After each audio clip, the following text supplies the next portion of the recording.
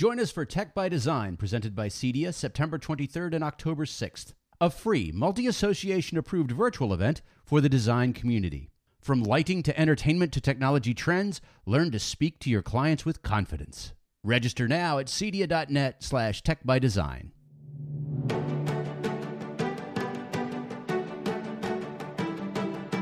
Welcome to the Interior Design Business. This is our second webinar and we're delighted to have you for company.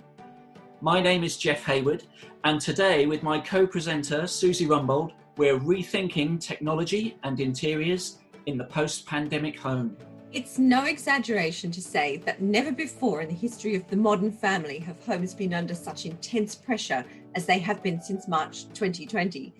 Since the beginning of the crisis, often small residential properties that would have been mostly empty during weekdays and only fully occupied during sleeping hours have suddenly had to do double duty as office, school and gym, putting enormous strain on occupants as they compete for the space they need.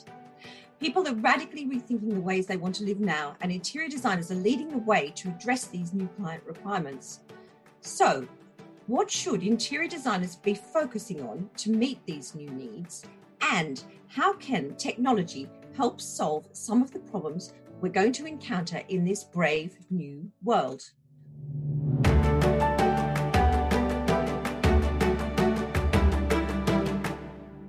Now, we're delighted to have two experts with us.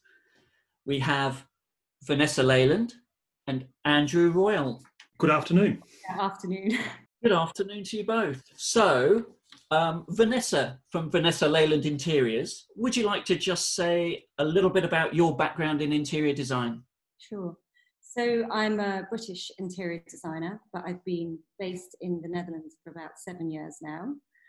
My interior design background is I started off working for Helen Green Design many years ago. And then from Helen Green, I moved working at the Studio Harrods as a senior designer. I've been lucky enough to work on some very interesting and exciting projects. And it's been very interesting taking that over to the Netherlands and seeing how things are different here and making it work over here as well. So that's my background. Very good. And Andrew, your company is Eclectic Home Technology. Yeah. What's your story? Well, I've been sort of kicking about this industry since the turn of the century and worked with various sort of other custom install companies and manufacturers along the way. And sort of 3 years ago, thought it was time to do it sort of my way. And we formed Eclectic Home Technology then. And since then, we've done some really amazing projects for some amazing clients. And you know, we've picked up London homes and country estates and have sort of, I suppose in the last 18 months, diversified the business into super yachts and marine installations. So it makes for a very interesting workplace and an interesting sort of, I suppose, dynamic with the projects that I do and the people that I come across. And one of the sort of the very interesting things is that, of course, everyone was affected by this not so long ago. So we've had to change our focus considerably to better match the expectations and the needs of our clients. And so it's been a very interesting time, and our clients have learnt a little bit and we've learnt an awful lot. Very good. Right. Now, we recognise that this is a huge subject. We will be focusing today on 4 key aspects: multifunctional spaces, working from home, health and wellness, including lighting and ventilation, and finally, biophilic design. Susie, multifunctional spaces, what's your take on that? So I was really interested in the research that Savills did towards the end of the lockdown when everyone had been stuck in their homes for several weeks. And they did a massive survey and they came up with the following stats, that 39% of the under 50s wanted to move to a bigger property. 49% of people expect home working to continue long beyond the pandemic, and that 71% were looking for more outside space, all of which they thought would lead to a flight to the country. Now, that's fine for some people, and some people clearly will achieve that, but for an awful lot of people, for all sorts of reasons, that's just not a practical solution. So I suppose my my take on what's going on at the moment is that our houses are going to have to work much, much, much harder than they have done hitherto, and that spaces that once upon a time just had one function are going to have to become multifunctional. Vanessa, how does that chime with your experience? I completely agree. I think when the pandemic hit and everybody had to go into lockdown, mum's trying to work from home whilst dad is trying to work out in his home gym, whilst children are also working in the same area. And I think we all know now that that just does not work. So moving forward from that, when we now start considering the spaces at the kind of briefing stage with our clients and kind of in our own homes, it's how do we need to consider how to make these spaces work for different functions, for children's learning. Also, say if we've got an elderly person living with us, how can we make that work and how can that be multifunctional?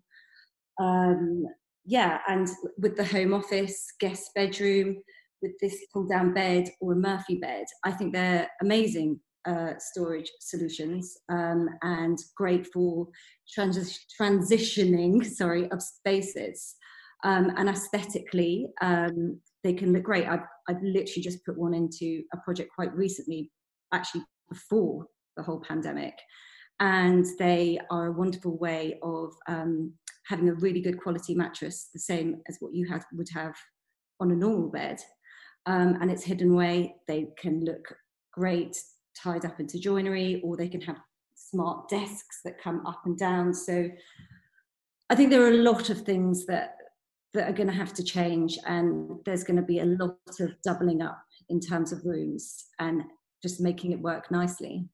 Now, I understand completely about multifunctional spaces, and this picture here is a great example. But Andrew, from a technology purist point of view, it could be better. Absolutely. This room, looking at this room as an example, it's a beautiful looking room, but I suspect that working in it would be difficult acoustically, and with all of those reflective surfaces. And if one thinks about having a Zoom meeting in that space, I suspect that you'd be twice as tired at the end of it as you were at the beginning of it. And so we would, that in this sort of space, we could look at a number of things to acoustically treat the room that would reduce reverberations within the room, and actually probably reduce the noise that your kids transferred into that room as well. I think that these Murphy beds or Pullman beds, depending on what you want to call them, are particularly useful in this sort of space. However, if you physically have to lift it up and put it back and, on a daily basis, I think for the first week, that probably happens. Thereafter, they stay sort of folded down permanently. And, that would be very simple for somebody like myself to, or, a CEDIA company to come in and automate that facility so that you pressed a button and it went up. And, that very simply and very easily, you could turn it from a chore into, I suppose, a routine, something as simple as turning on a light switch. The only way that this is going to work is if it's easy for people. It's like, people are fundamentally lazy, and anything that changes the function of a space from one thing to another, it's got to be absolutely seamless, and it's got to be so easy to execute in a few seconds so that people will actually do it. Otherwise, as you said, you leave the bed on the floor and you just walk across it and you push your chair back against it, and the thing falls up with clothes and bedding and everything else. So one of the things that we're going to have to be, I think Vanessa already touched on this, is being really, really clever with our storage solutions going forward. Vanessa, do you want to just talk about how you're designing children's spaces, or how you think about children's spaces going forwards? Yeah, this is a real interesting one, because before doing this, I spoke to a lot of different people about children's spaces and how it's kind of affected their day-to-day living. And I think it's kind of quite interesting, because children, what we've discovered as parents, and I find this interesting from a design point of view, is that children don't always learn in the same way. So you've got some child that's going to be happily learning at their desk, and then another one that is going to learn much better kind of hanging upside down from the sofa, and that's kind of going to breed their creativity.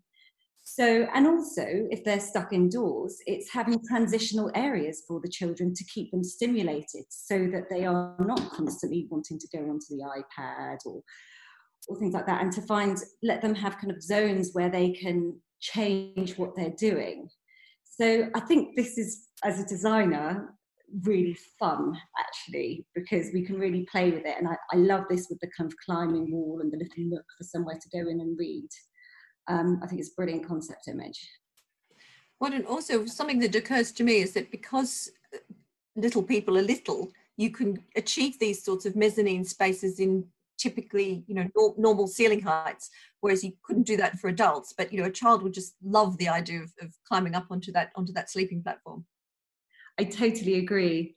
I think it's lovely, and it's really creative. I think it pushes their creative boundaries, which is so important. And with these kind of compact spaces for little ones, Andrew, would you be thinking about some technology that needs to be hidden away here?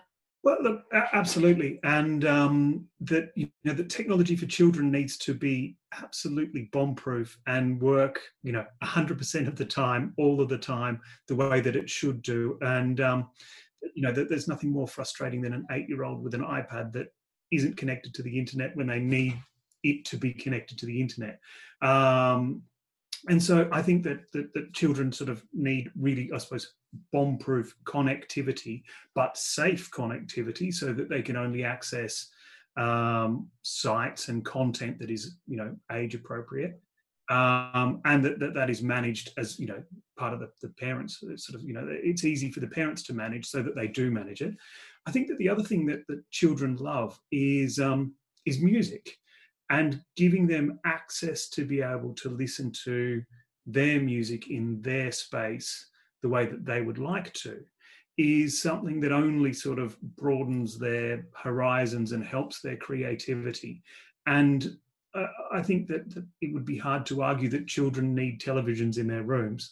They absolutely don't, and they're watching content in a different way. However, giving people music in their, giving children music in their bedrooms is an entirely different sort of animal, and something that absolutely enriches their lives and is, can be used to wake them up in the morning, can be used to put them to sleep at night, can be used to relax, the irate 8-year-old, can be used to encourage the,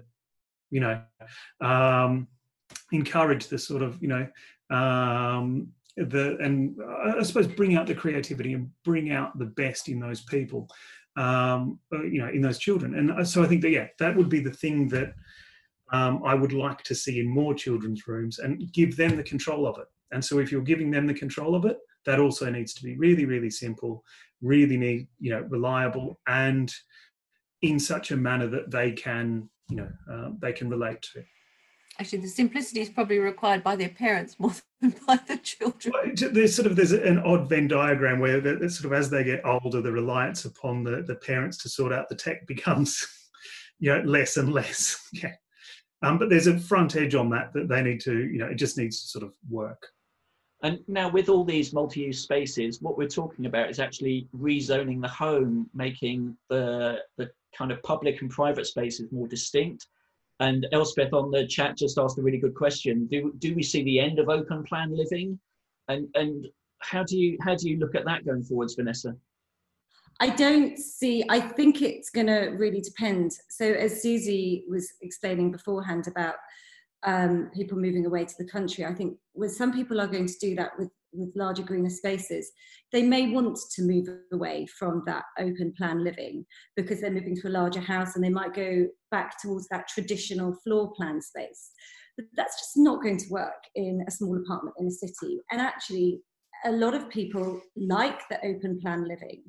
It's much more of a kind of a modern layout for the modern client or family, because they like being all together. But at the same time, we know that doesn't work when everybody's in lockdown on a pandemic. So having these transitional spaces is wonderful, and it's a great way of being able to open up, inject more light, which is obviously better for all of our well-being, and then kind of closing them off for more day-to-day functions when everybody has to be in one space at one time. What do you see as the challenges, Susie, here? Well, I think open plan living is always, it depends on where you are at the stage with your family, assuming it's a family home, because if you've got tiny children, they always just want to be where you are. So open plan living is kind of, it just happens, because if you're in a kitchen and somebody, they'll be playing under your feet. So one of the reasons why open plan living evolved was because people were spending more time in together, because if they had tiny children, but when the kids get older, they get to teenage age and they just want to be alone again. So you've always had to have a mix of private and public spaces. And I think particularly what's come out of this pandemic is it's become apparent that people find it very stressful to always be together all the time. So I think we have to think very carefully about making sure that everyone in the family, or your broader client, not just the person that's employing you, but everyone that has a stake in that environment, has a place where they can come together, but also a corner to call their own, no matter how small that is. And I think this photograph illustrates beautifully that this is a really nice, slick looking set of folding doors that could be used to actually zone off. I'm assuming it's a dining area from a sunroom, or a more formal sitting area from a sunroom, to create two spaces where two activities could go on. So I think we need both. And I don't think that open plan living will die, because I really think that small children will always want to be where their parents are, and you have to have your kids under your feet because you need to know what they're doing. We're really talking then greater flexibility. I think that's the nub.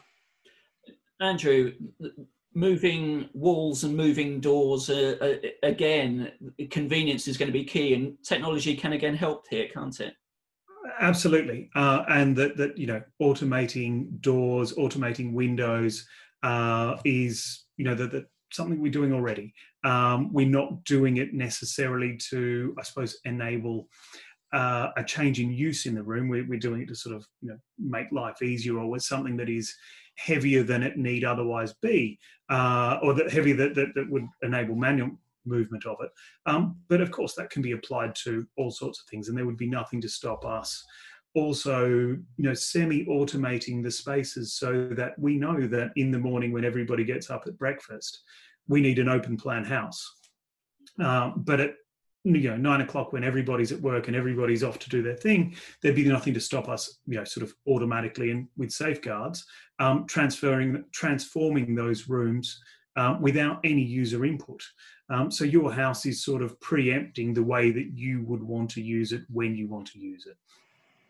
And that way you can have a piano lesson going on in one part of the house, and somebody doing maths homework in another part of the house, and somebody running a major corporation upstairs, and everyone's got the space and the acoustic separation that they need to allow those things to happen.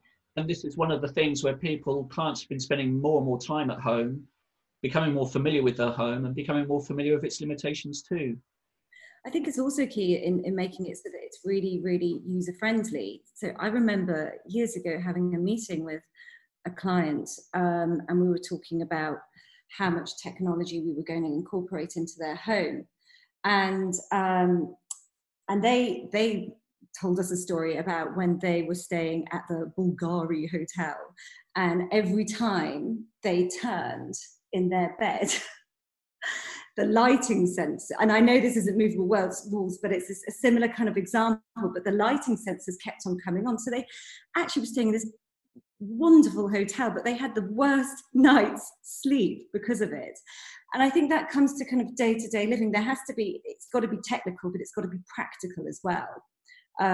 So that you're not in those kind of situations where you're kind of, I can't move this wall. Understood. Now, we just touched on working and homeschooling when we were talking about those multifunctional spaces earlier. It's becoming more of a thing, isn't it, Andrew? And certainly you've been busy over lockdown helping clients adjust to the new reality, which is likely to continue.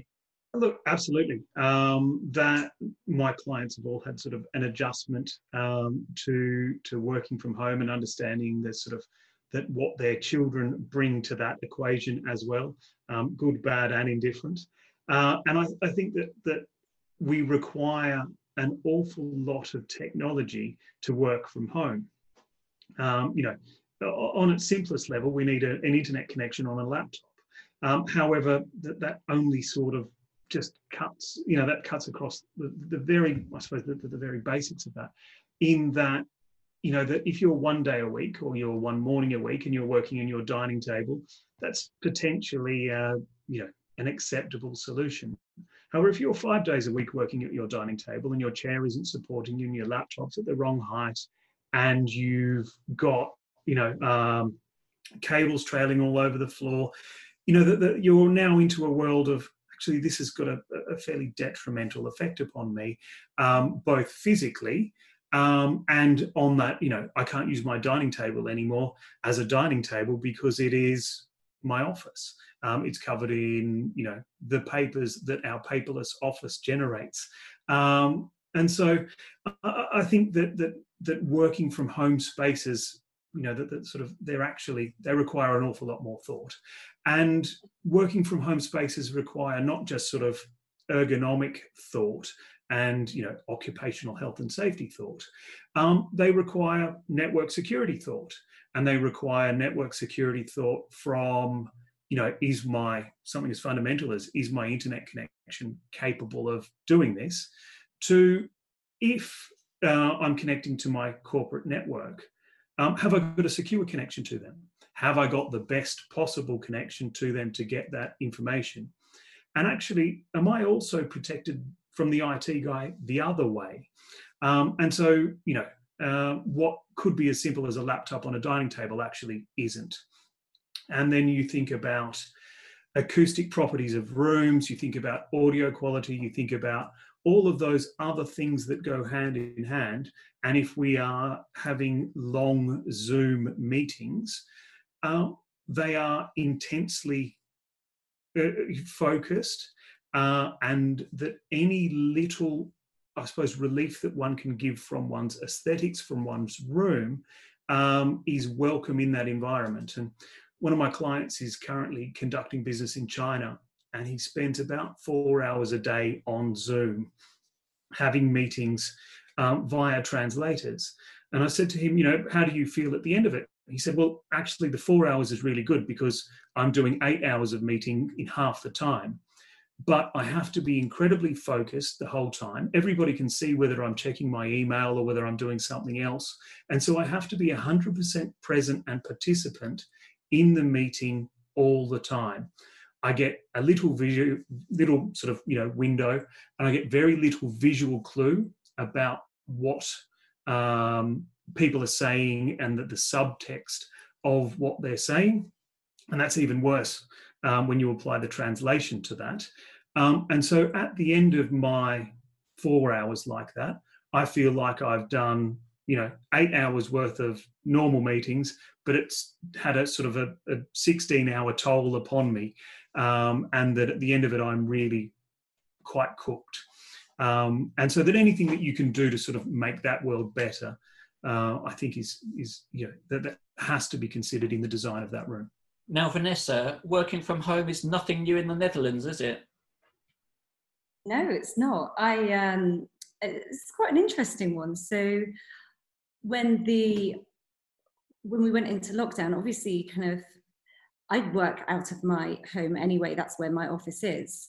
And it was still, a difficult transition because I float from my office to my kitchen table. So when the children are around, that just doesn't work. So that was really interesting. And I read an article about the stats on this. And I've got it written down here, so I am going to read it. But it was 4.7. So before the pandemic, working from home, it was 4.7% in the UK, 3.6% in the US, and 14.1% in the Netherlands. And everything just clicked into place because when I was talking to my friends back in the UK, for them, it was kind of a real relief, a lot of working from home. Whereas for me, the ethos in the Netherlands is so different. And offices encourage people to work from home a lot more.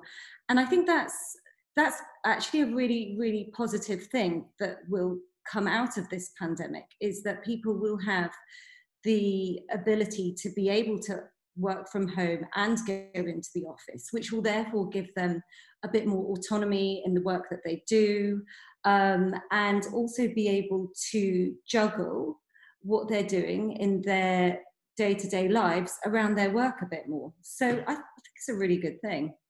I was on a webinar with some kind of corporate types a week or so back, and they were talking about the responsibility of employers to ensure that people working from home are actually set up correctly. So, you know, we all panicked, we all took our laptops home, we sat at our dining table, but actually if this is going to go forward, we are going to need, Andrew already said it, we are going to need to make sure we have the correct chair, that our computers are set up at the correct heights.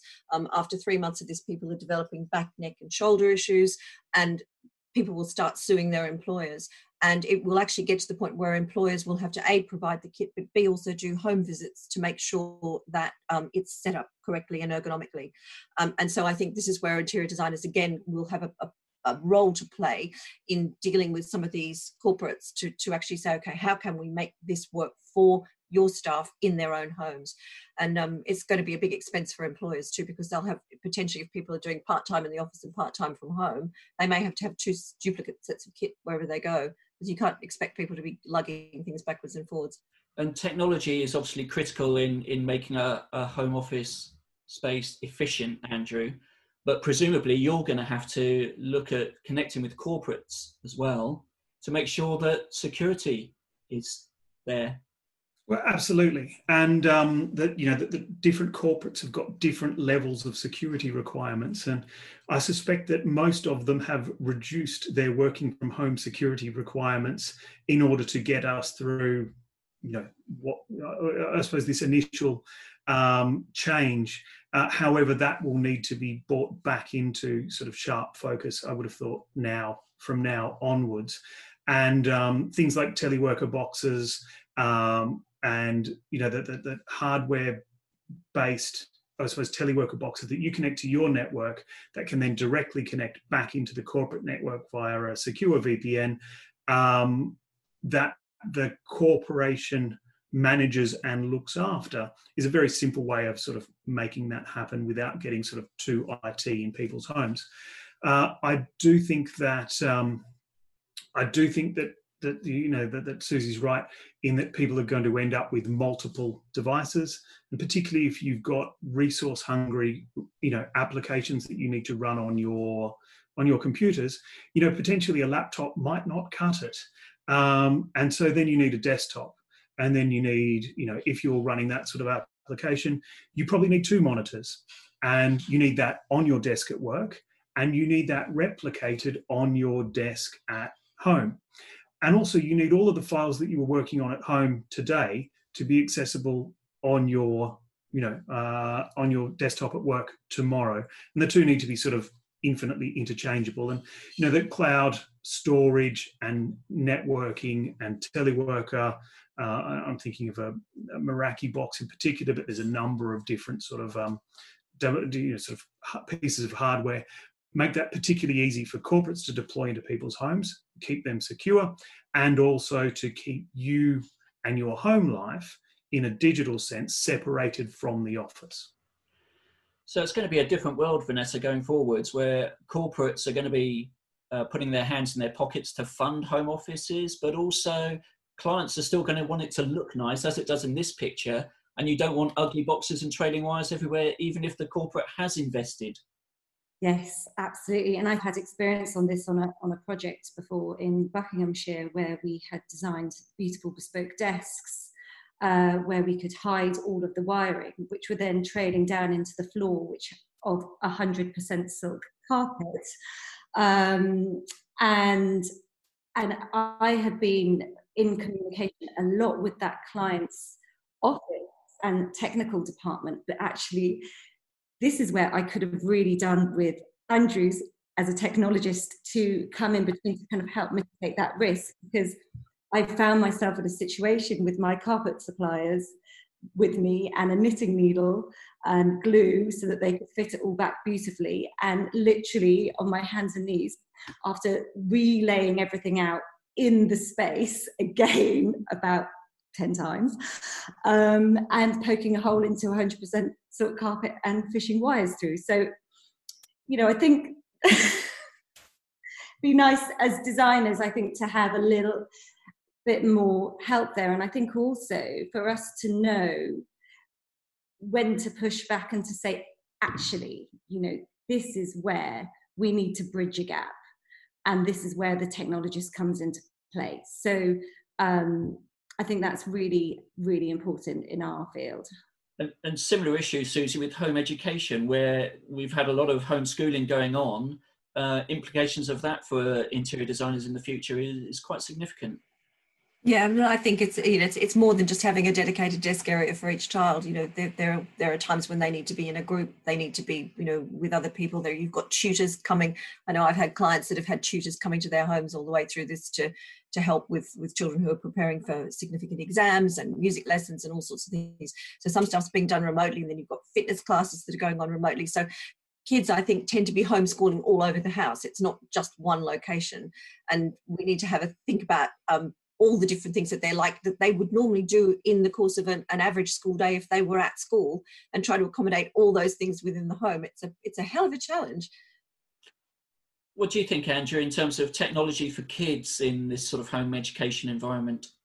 Sure. So the technology for kids, that clearly starts with a bomb-proof internet connection that gets them their access to their online learning, however that might be delivered to them. And that as a very aside on this, I think that some schools have done a particularly good job of this, and some schools have shied away from it as too big a problem to efficiently solve, and it's outside of their skill set and their understanding. And I think we'll see schools take a big step forward in their understanding of how to deliver this sort of thing, and potentially we'll see some unification on how it's delivered, so that quality content can be consistently delivered.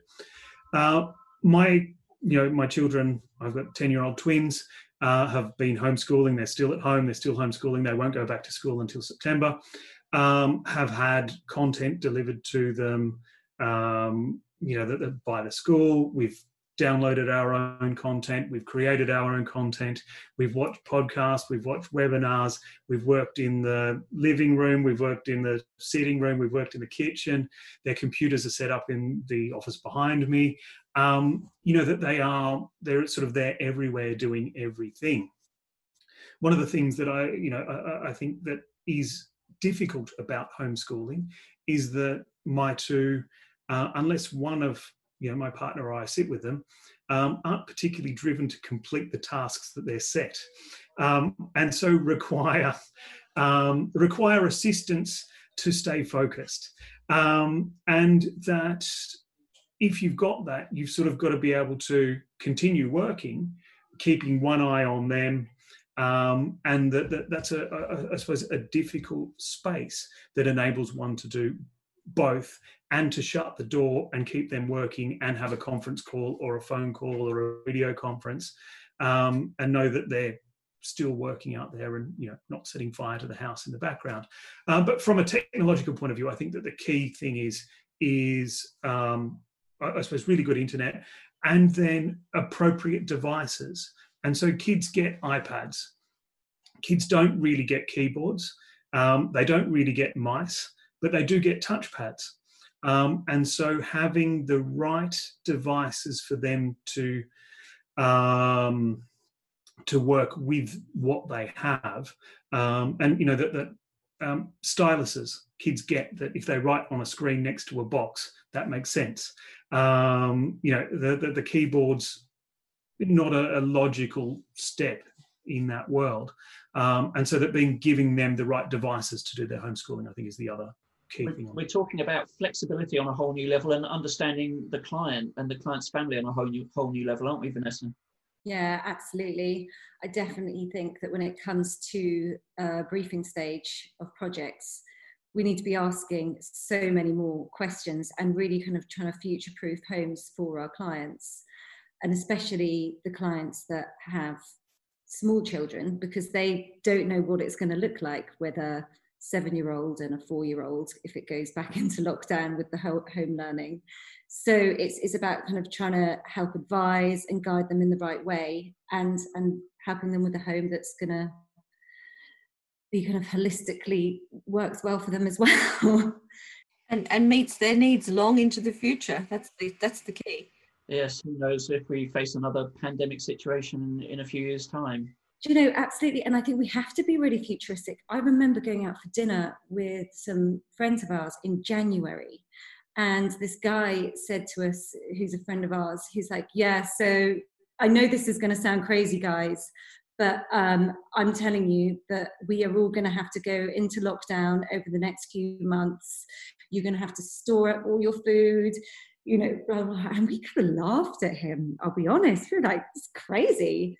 And then, of course, in March, that happens. So, you know, we have to evolve with that. So let's talk also about health and fitness, because lockdown has taught us a lot about not going to the gym.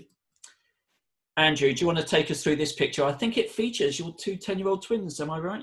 This does feature my twins. That at the start of lockdown, we knew that they're much more compliant after they've exercised in the morning and burnt off some of their energy.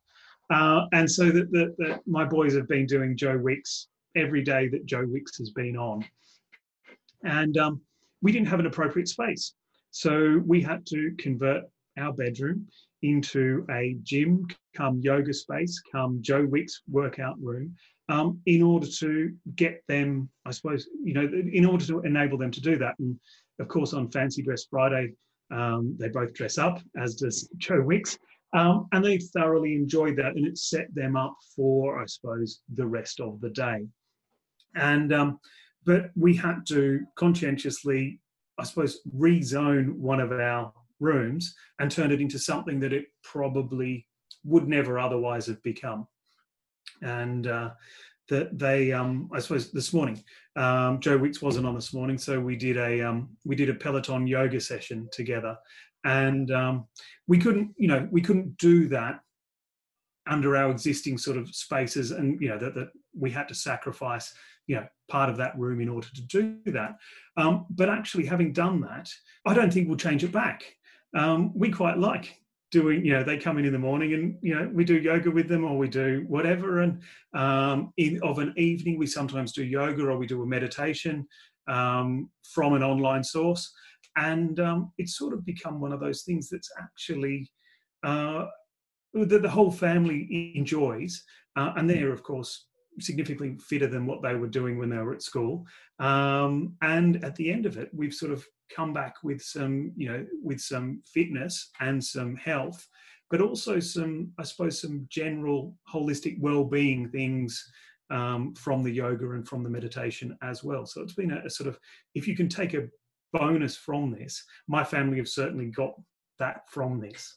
And if we're talking professionally designed multifunctional spaces that might incorporate a gym element or a studio element, that can be achieved, Susie, can't it? So this is a multifunctional media room, but does double duty as a yoga studio and a home gym.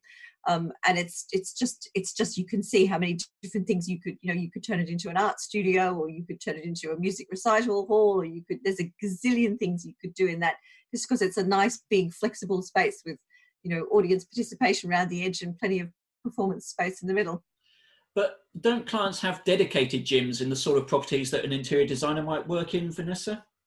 Yes, they do. We were talking about this, I think, the other day as well, that we were saying that a lot of gyms at the moment in people's houses are quite often in the basement of the property, and actually having gyms in an outdoor space is probably something that is going to be more of a trend coming, because again, if we go into a lockdown situation, and with the social distancing that is currently still going on, a personal trainer isn't going to want to go into a basement with not great ventilation, but they will go into an outdoor space, and they can still stand at a distance, and still give a great personal training session. So I think that's also really important, and also the idea of, if we're all stuck in the house all the time, actually it's been proven that working outside, doing exercise outside and being around nature is really, really good for our mental health. So it's also, and knowing that our home is now becoming part of a home office as well as where we live, we kind of need to do our own human resources, and maybe even try and think about kind of Maslow's hierarchy of needs. And I think this will kind of really help achieve that by taking us to the outdoor, connecting us, giving us more oxygen, you know, and really focusing us to perform in our day-to-day tasks that we have to do. Well, there's also evidence that if you work outside, you should get your outside time earlier in the day, because it's that hit of vitamin D that you get as a result of being outside in the morning that will enable you to sleep easily. And I think through the pandemic, a lot of people have been complaining that they've had really disrupted sleep patterns, that they've been, you know, people have been under enormous stress and they've been struggling to sleep. So, you know, going to your basement gym and sitting on a treadmill for half an hour, even though it might wear you out, it's not going to give you the same benefit that you would get from actually being in a space like the one on the screen here. Some more opportunities for integrators and interior designers in thinking about health and wellness. And we're not just talking about home gyms, because lighting is a massive part of that too, isn't it, Andrew? Absolutely, and that you know, that making sure that one is in touch with their circadian rhythms, to get the most out of their day, and to avoid things like, if we're spending too much time in our basements, you know, seasonal adjustment disorder and such the like. And so, you know, that very simply we can, you know, that this can be programmed in so that you get a color change of lighting throughout your day, but requires, you know, hand in glove, you know, work between the integrator and the interior designer, because the fittings need to be specially, you know, specified. The control system needs to be correctly specified, and then the programming needs to, of course, follow that. And so it's one of those things that certainly we have, we've seen a request, and we found, just sort of backtracking just slightly, a number of our clients have found that the basement gym that they've got was fantastic until they needed to use it as their only gym, and now it doesn't work anymore. And so that they've reimagined their gym, and they've reimagined the color temperature of their lighting, and they want invigoration. They don't want relaxation, they want invigoration at some times, and then they also want to turn that into a yoga studio at other times. That their spaces didn't meet their requirements anymore. And so I think that we're seeing a reimagination of even those traditional basement gyms, but the incorporation of this sort of thing, and the incorporation of, I suppose, management of where one has to have artificial light, the management of that in order to get a well-being, or a sense of well-being from that. And actually this next photograph, just to explain, because it's hard, I need to tell you what it is. This was an amazing project that was done for two professors, for a house in Scotland on the edge of a loch. And the two professors travel extensively. They both lecture in the States, and they come backwards and forwards between the UK and the US, although probably not at the moment. But they were struggling with jet lag. So they had this property built to mitigate the effects of jet lag. So what you've got is, you've got these amazing blackout blinds that come down from the edges of that obscure the plate glass windows. And then the lighting is actually exactly what Andrew's just described. The lighting actually will change, so that if they got home, if they'd been on the red eye and got back to their house at 7 in the morning, they could actually have light that made them feel sleepy. And they reported, so the whole way that this property was set up was specifically to manage that sort of shock. And I think that's really applicable. I can see it being so useful in children's bedrooms. You want them to be energized in the morning when they're sitting at that desk, and you don't want them to be energized at 8 o'clock at night. And in terms of ventilation, Andrew, do you want to talk us through this? Sure. So this is obviously an older piece of news. However, I suppose at the extreme end, it highlights quality of air, and the management of the quality of air in your house. And for those that didn't catch this when it came around the first time, Jensen Button purportedly was staying in a villa in the south of France, and burglars injected sleeping gas into the air conditioning system. They slept through the night, woke up the next morning, and realised that their jewellery had been burgled. There's conjecture, and that it's not a straight line between A and B, but the headline of the story was that the air in the house was compromised. And so there's two things on that. There's one that, do we all have Jensen Button's jewellery? Probably not. However, if our air was compromised because of a biohazard, that's a sort of a more real problem for us all. So I think we need to look at ventilation systems, one, to keep us safe from the outside air and to filter, and two, to understand what the air is like where you are. And so at the moment I'm in my office, the door is closed, and I'm acutely aware that the carbon dioxide levels are increasing in my room. And in an ideal world, I'd open my window and that would sort of solve my problem.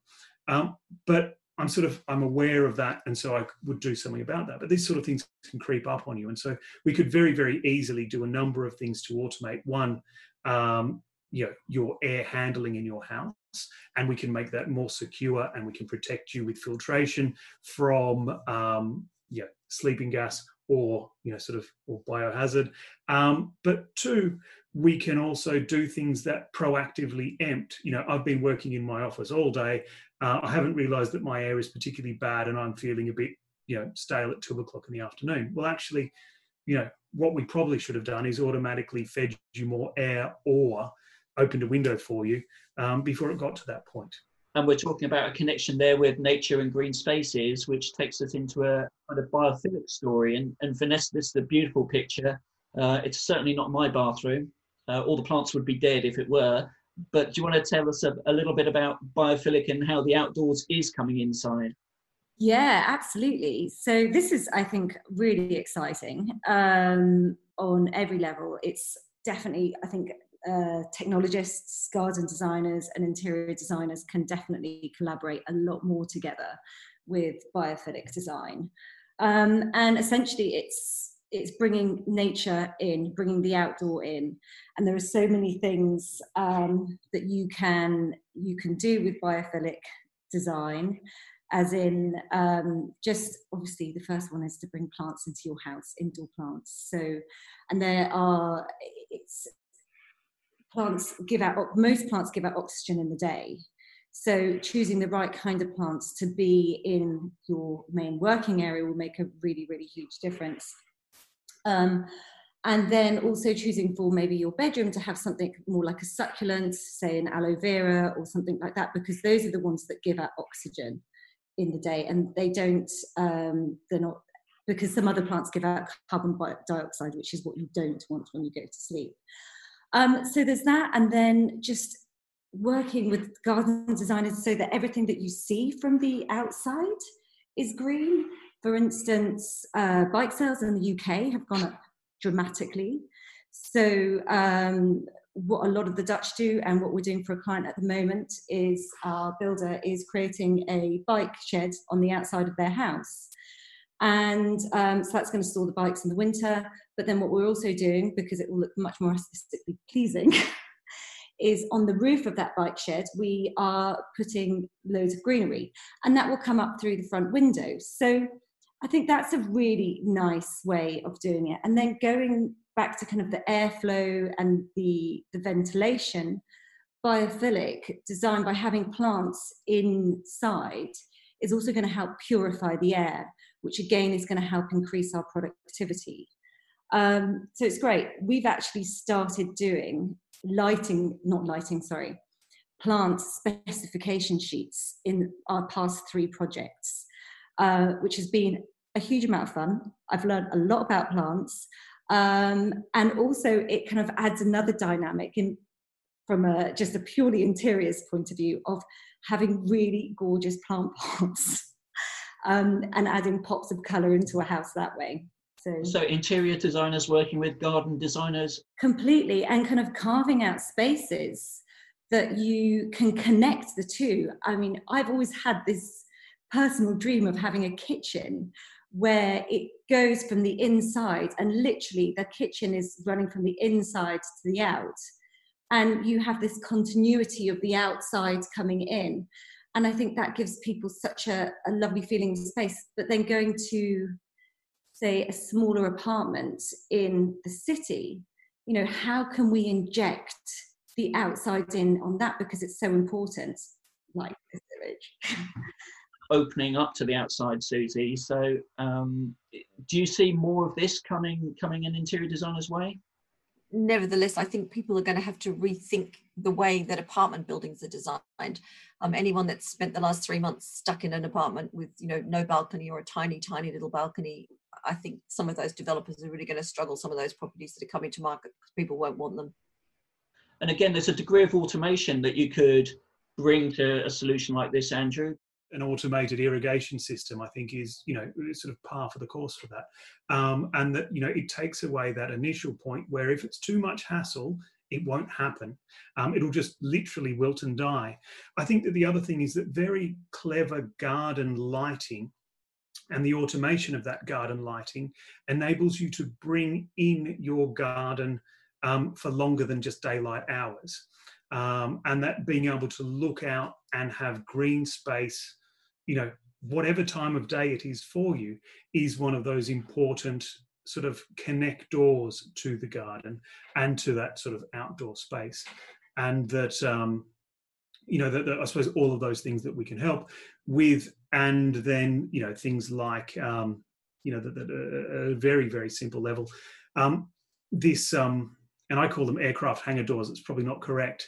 But if it gets too windy, this needs to come down. If it gets too wet, this needs to come down. And, you might not necessarily be at home if you're on the top of an apartment building, or, you might be in the wrong part of the house to recognize that. And so the automation and the safe automation of that is something that naturally could very, very simply fit in with everything else and be a sort of technically transparent in the home.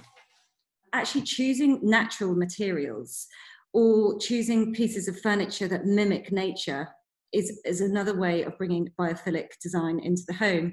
But on the natural materials, using products such as bamboo in your rugs or for your kitchen worktops, and things like that is, I think a really great way of bringing in biophilic design. Not only that, they're quite often more sustainable products too, which is something that kind of moving forward we all need to be thinking about as well.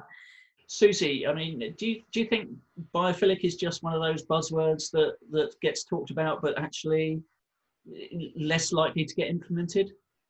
I think there's a fair amount of greenwash surrounding biophilic, but I don't think interior designers yet understand enough about its potential. I think it will come. I do. Final thoughts, Andrew. Where do you see everything post-pandemic going? Look, I see that that those that can afford country houses will get them, and that they will want their country house to operate like their city house, and that it'll be a seamless transfer between the two of them, and that they will escape to the country when that's convenient, and they'll escape to the city when that's convenient, and that will work sort of for the ultra top end. That will work very, very, very well. I see as a more sort of the sort of pared down thoughts on that most people have realized that actually that working from home, whilst it does have pressures and constraints, and it's not a perfect world, is something that they would probably like to continue with after we come out of lockdown. And whether that's they're working 2 or 3 days a week at home and the rest of the time in their office, I see that is sort of one of those trends that potentially that will continue, and so that those people will require a better solution than their dining table, and whether that is a beautifully designed piece of joinery that hides everything off in their dining room, that is ergonomically and functional, or whether that's a reimagination of their existing office, or a reimagination of a room that is currently sort of only used to 50% of its potential.